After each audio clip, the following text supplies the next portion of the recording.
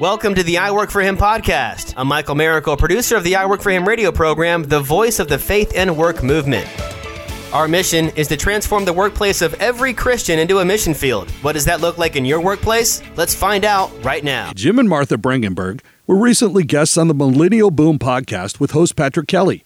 Patrick asked some insightful questions to Jim and Martha about marriage and family from their perspective as Gen Xers.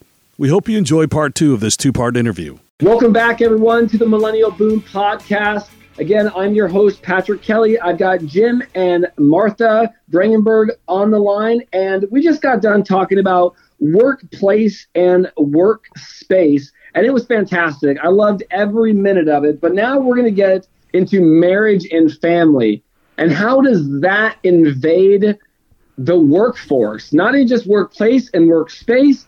So, Jim, let's talk about how marriage and family invades the workforce. It's a real, let me bottom line it for you, Patrick.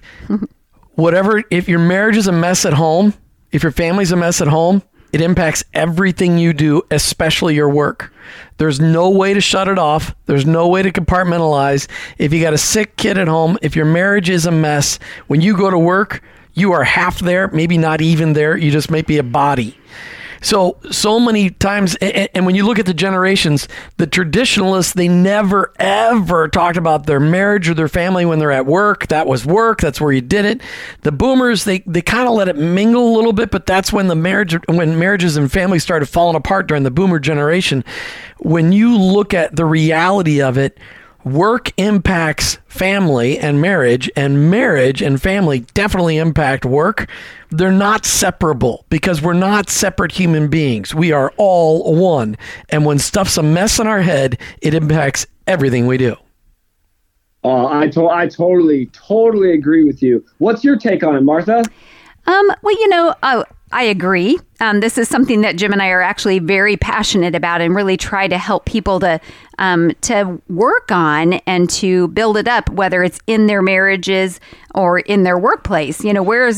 What is affecting what and how can we make it better? But one of the, it's funny because we were just talking about work space, and I told you the fact that we built a home with an office in it for our insurance agency. We had people come that worked with us, and our kids were around. Our marriage was a part of the atmosphere because we worked together. We have worked together most of our married life in one aspect or one entrepreneurial thing or another, and being able to live out our marriage around coworkers, around employees, around vendors, and allowing them to see, hopefully for the most part, a healthy relationship. I think it's been a really vital part of what we have done in our workplace, because a lot of people don't see examples of people working out conflict and working out how to get along and how to communicate. And we've done that in a pretty public way in a lot of ways. And, that's something we just kind of wanted to shift a little bit and do that for people and for ourselves because it makes us stronger. Yeah, I again, 100% agree with both. So here's a fun fact. So when you think marriage and family, we talk about the millennial boom, right? Mm-hmm. Here's some stats on millennials. So singled, right? Look at that one. Single and never married, 75%. Married, 21%. And separated, 4%. Mm-hmm. We talk about in the book and on the podcast how we believe that as millennials that our baby boomers parents affected how we now view marriage and family. So a lot of my friends are just getting married between the ages of 32 and I would say 40 years old at this point. Right. My parents got divorced. A lot of my friends' parents got divorced. And so does that play a part? Do you believe that plays a part, Martha, when we now are growing up and we're almost 40 years old, and how that shapes us in life and work as well? Oh, yeah. Oh, Jim is just biting to speak out into this. So I'm going to let him, I'm going to divert to him. Jim, Go ahead, Jim. If you need it, come on. Does it play a part? Yes. It's a disaster. Ooh. Field manuals have been around for decades. You and I are soldiers serving in our mission fields at work. The I Work for Him field manuals are intended to provide the practical, tactical, factual, and biblical perspectives around work, women at work, and retirement. Our field manuals provide the detailed biblical information and faith-based how-tos for Christ followers like you serving in the field. Go to iworkforhim.com/bookstore and request your free chapter today. That's iworkforhim.com/bookstore. Thanks for going digital. Okay, so here's the deal.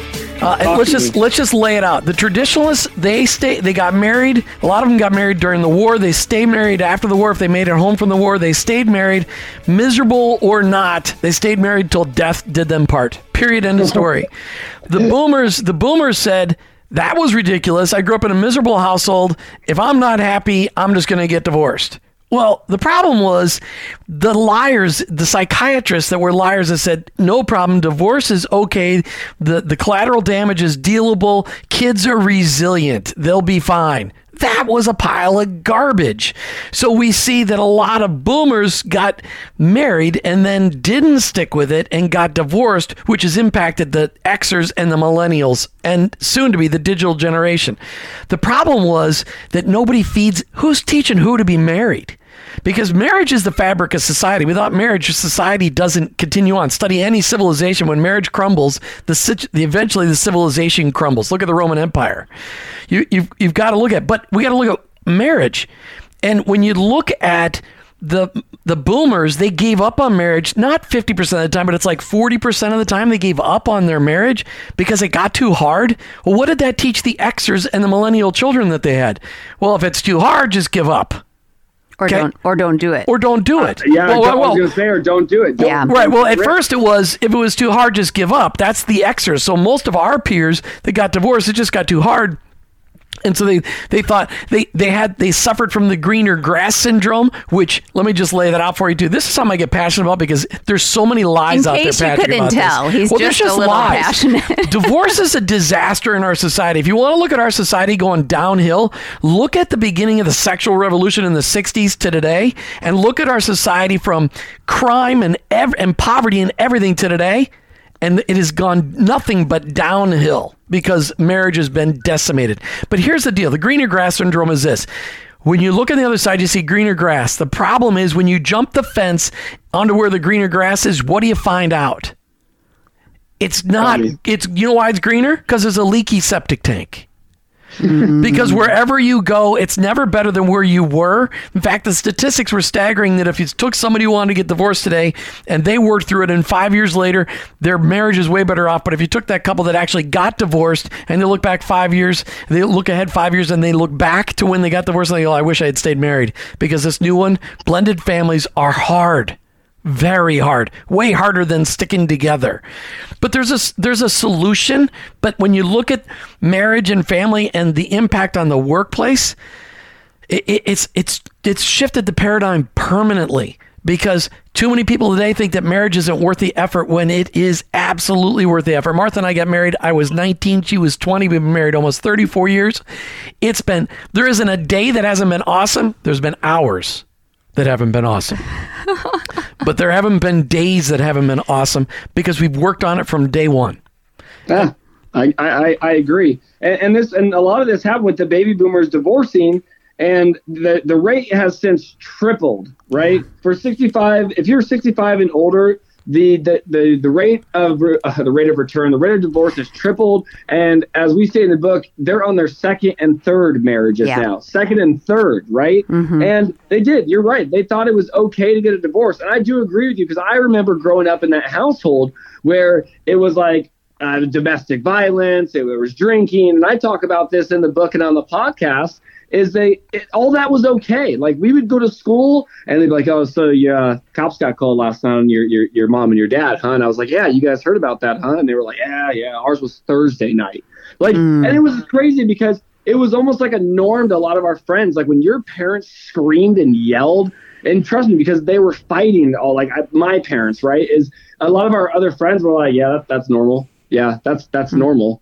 And then as we grew up, like my number one thing in life, right, is being a good parent. So my wife and I, we got married in 2008. So we're going on over 11 years being married, 12 years being married, and now 21 years together. We've been together since high school. And it's like, our goal is to be good parents. And even when we were 17 together, we were like, yeah, we want kids. We didn't have kids until we were 26 and 30, but that definitely shaped, like my wife and I, it shaped us. Like our goal, like if our kid's sick, we take off work. Like my wife's a teacher, I'm first to respond, right? But then she's like, if you can't do it, I'm getting off work. It doesn't bother me. They could fire me. It doesn't matter. So it's like, we took this as millennials to being good parents, right? And everybody, I've seen it in Time magazine, help, my parents are millennials, right? And it's so funny because really, that's a lot of millennials' goals is to be good parents, and I believe that affected us through that time. Well, I think it's that what you just used that word. You want to be. So a lot of times the families of old, kids were just to be seen and not heard, and it started shifting in our generation. As Xers, we were with our kids. Our kids were a priority. We let them know that our marriage was more of a priority than them. But a lot of couples really struggle with that. But because if a marriage is in trouble if the kids are more important than the marriage, but the kids are important, and you only get them so many years. And so often work is so demanding. And in my generation and my dad's generation, traveling for work was an accepted and exciting thing. It also led to a lot of adultery. Where today everybody realizes, you know what, that travel's not what it's cut out to be. I'd rather be home with my family. I'd rather not make $500,000 a year and travel all the time. I'd rather make $75,000 a year and be home with my kids. You are 1,000% right, because I worked for a corporate job, a Fortune 200 company for years, and I was in, I think I counted one year, it was like 26 states and 3 or 4 different countries. And don't get me wrong, it was great. And some of the trips, my wife was able to come. We were able to make it work. My kids have been to China. They've been to Japan. They've been to Korea. We've done a lot of cool things. But my wife and I looked back at this, right? And we said, what did we gain from all that? And she literally told me the other day, she goes, I think we gained like 6 or 7 free plane tickets. Like that was her. What did we gain from all that? Like, she literally told me, babe, when you traveled, I told everybody I was a single mom. She goes, and people would look at me and be like, you got divorced? And she'd be like, oh, no, Patrick's traveling. She's like, he would leave on a Thursday, come back on a Tuesday, be home for a couple days, leave on a Friday, come back on a Monday. And then I realized, too, it's like I was home with my son all the way through to where I think, a year old until we put him into daycare. Same thing with my daughter. I stayed home with her until about 6 months old. And then I went and started to work for a corporate job. And then all of a sudden, it was like, whoa, she's 3 years old. Yeah.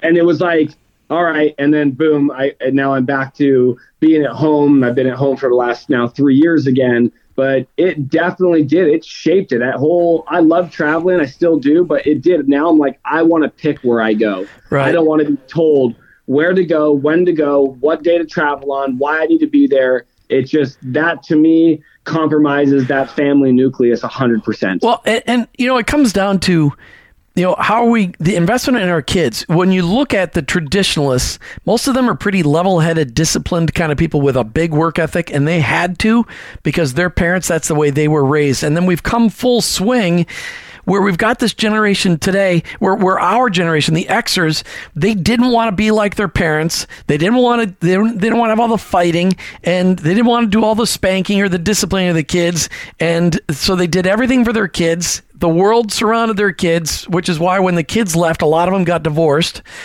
And so that was a mess. They didn't have life because they didn't have life outside of kids. Yeah. Now, the millennials, one of the things that you'll find a lot of people arguing about with the millennial generation is that they don't know how to discipline, although they know they need to, because sometimes their kids can be a living nightmare because they either grew up in a household like you did where they were screaming and yelling and domestic violence. They're like, I don't want that.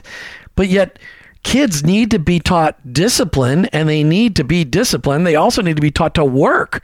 Like our kids, they were working. At 4 or 5 years old, they're emptying the dishwasher, they're taking out the garbage. They were working in our businesses to what extent they could, so they could learn that. Too many kids today have been coddled. I'm not saying all of them. I'm not. But too many kids have been coddled. Look what you said, Jim. Not all of them, because I agree with you. I mean, I think I'm, you know what? No, I'm going to say it. I'm a very good parent. I believe I am. I feel it in my heart. I know my wife thinks I am. So, and I do believe, though, that I see a lot of other parents and how they do react with their children. And then I say how I am. Now, do my kids act up? Yes, of course. I was trying to light buildings on fire when I was 6 years old. They're kids. They're kids, right? Yeah. But I do agree with you. There are. I mean, again, we have a population in this millennial population that's 82 million. Guess what? We're not all sunshine and rainbows here. I mean, there's going to be a lot of the other side, right? In all generations. But I do agree with you. It creates a different environment. And then again, it creates a different person at work. I mean, even for the people that aren't married, and this is another statistic that is I am working in and working on, is that a lot of the the relationships now, the kids are being bored out of wedlock. So now we have so many children, right, with these single, I call them the single parents, right? They're not married, but even that affects the workforce too, because then you have a mother that doesn't have a supporting, I would say, mate at home to be able to take stress out. Like Jim was saying earlier, it all leads back. So a lot of this this generation that's coming up, the millennials, and then how that's going to affect the iGens. And the iGens, I mean, geez, there's 30 plus jobs out there that don't require, to go to work anymore. I mean, how is this going to be towards the iGens that are coming into the workforce at 18, 19 years old now, seeing what the millennials, the Xers, and the boomers are doing? I mean, how do we teach them now? Oh, that's such a great question. Many things in life are out of your control, but you can control the content you listen to. I Work For Him has created a podcast with you in mind that gives you control. Subscribe to the I Work For Him Power Pod on your favorite podcast platform, and you can choose to listen on demand. Shows release several times per week and offer 15-minute highlights of content to help you learn to transform your workplace into a mission field. Subscribe today by searching for I Work For Him Power Pod on your favorite podcast platform. That's I Work For Him Power Pod. The thing that I was thinking through that whole conversation was just the reminder that as an adult, as a parent, our ultimate goal is to raise children to be responsible adults themselves. So within our home, allowing them to fail, allowing them to struggle, allowing them to figure it out so that eventually they become, responsible adults. And we have this idea that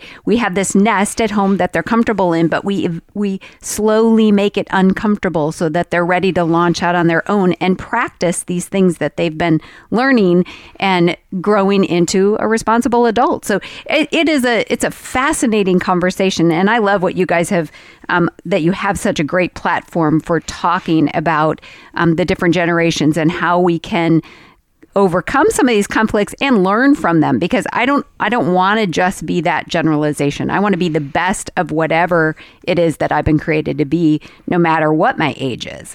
One of the things, Patrick, we talk about with couples all the time is that every couple needs a chronologically superior couple in their lives that can feed into them and give them wisdom and walk alongside life with them, have dinner with them, and just be a resource for them. And every couple needs a younger couple that's not near as far along on the walk with wherever they are in life that they can feed into, because that kind of accountability is what that's what makes the family. And because our families today are now spread out all over the country, we don't get generational interaction within family. So we've got to do it in our neighborhoods.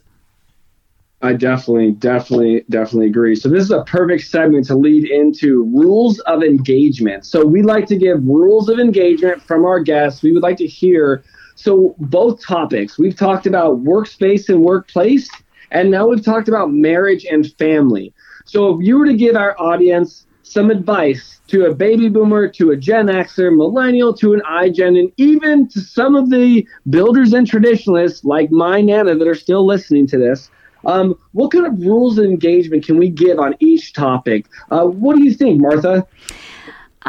Regarding the workplace and workspace, one of the things that I love is this whole idea that somebody else's way of doing things is not wrong. It's just different. And just having a really open, looking at it and going, maybe that would work better for me, instead of automatically thinking, nope, not going to happen, never done it that way. I hate it when people say, well, we've always done it this way. That challenges me to want to see if there's a different way to do it. And I guess I would say that. I would say, look at what others are doing, and if there's a better way, be open to that and ask yourself that question. Well, for me, it's humility. Those of us in the older generations need to have humility enough to realize that we don't know all the answers. And a lot of times people coming up in the millennial generation, either halves, the younger ones or the older ones, or the digital gen that's coming up, Gen Z, we can learn from each other. And we need to be open to it and humble enough to say, I don't have all the answers, but I'm willing to research it, or I'm willing to learn. I like that. I like that a lot as well. And even we talk a little bit about is try to understand and appreciate how other generations form those views, right? Yeah. I mean, that's what we need to understand, is learning more and more about each other. And I do appreciate, Martha, you said it's glad to have a platform that talks about these generations, because again, nobody wants to talk about it. They don't. Hans and I see this all the time. It's like no one wants to talk about it. They always want to say, oh, that generation, oh, the baby boomers. And, the media will play off whichever one is popular to go off of at the right time, right? Yep. So I do believe in that. So, and then what was, think about it like this. So if you're a boomer and you've been married 3 to 4 times, and you're a millennial and you've never been married, this is what I have to say. Ready? No judging. Accept everybody with an open book, open arms. There is no judging. And I know there's a lot of, and I'm going to say this, stereotypes, not even generalizations, that even myself that's seen my parents get divorced. So I used to have that, and working with Hans so closely, he's taught me to get out of these stereotypes and generalizations, but accept with an open book and open arms to everybody. Clear. I think it really goes to recognizing the hurt. A lot of times those people got married 3 or 4 times, there's a lot of hurt involved, and they carried the hurt from one marriage to another. And a lot of times the reason that a young person hasn't gotten married is because of the hurt. There's just a lot of hurt around, and we don't deal with hurt very well in our society. We tend to we tend to do the ogre thing. We all learned from Shrek. Ogres are like onions. Onions are like ogres. We all got layers. And the problem is we never peel back the layers. We don't teach our kids today very well to deal with conflict. I agree. I think some do, but I think you're right. There's a majority that they try to just shy away and just smile, and then keep it on the inside, right? So, all right. Well, this has been great. If anybody wants to get a hold of Jim and Martha, how do we get a hold of you? How do the listeners get a hold of you, and how do they get on to listening to you on your network as well? Awesome. Well, the easiest place to find everything is on our website, which is iwork4him.com. And there you can find all of our social links. You can find all of the different podcast platforms that we're on. We have a couple different varieties of podcasts, different lengths, and different release dates. So that is the one place that you can kind of move all over, and see for yourself where we are. We've got a listener line. You can call in. You can contact us. We're all over social media. So iworkforhim.com. Awesome. I really appreciate it. I want to thank both of you for being on the show today, and look forward to working with both of you in the near future. Jim, Martha, thank you. It was our pleasure. Patrick. Thank you for listening to the I Work For Him podcast with your hosts, Jim and Martha Brangenberg. Please visit iworkforhim.com to learn more about connecting your faith and work, to join the I Work For Him Nation, or subscribe to our weekly blog. You can also follow us on social media at I Work For Him to stay up to date and meet our guests. If today's message spoke to you, please subscribe, rate, and review the show on your favorite podcast platform. Your review will launch more workplace missionaries across America. That's at I Work For Him and online, iworkforhim.com. I work the number 4him.com.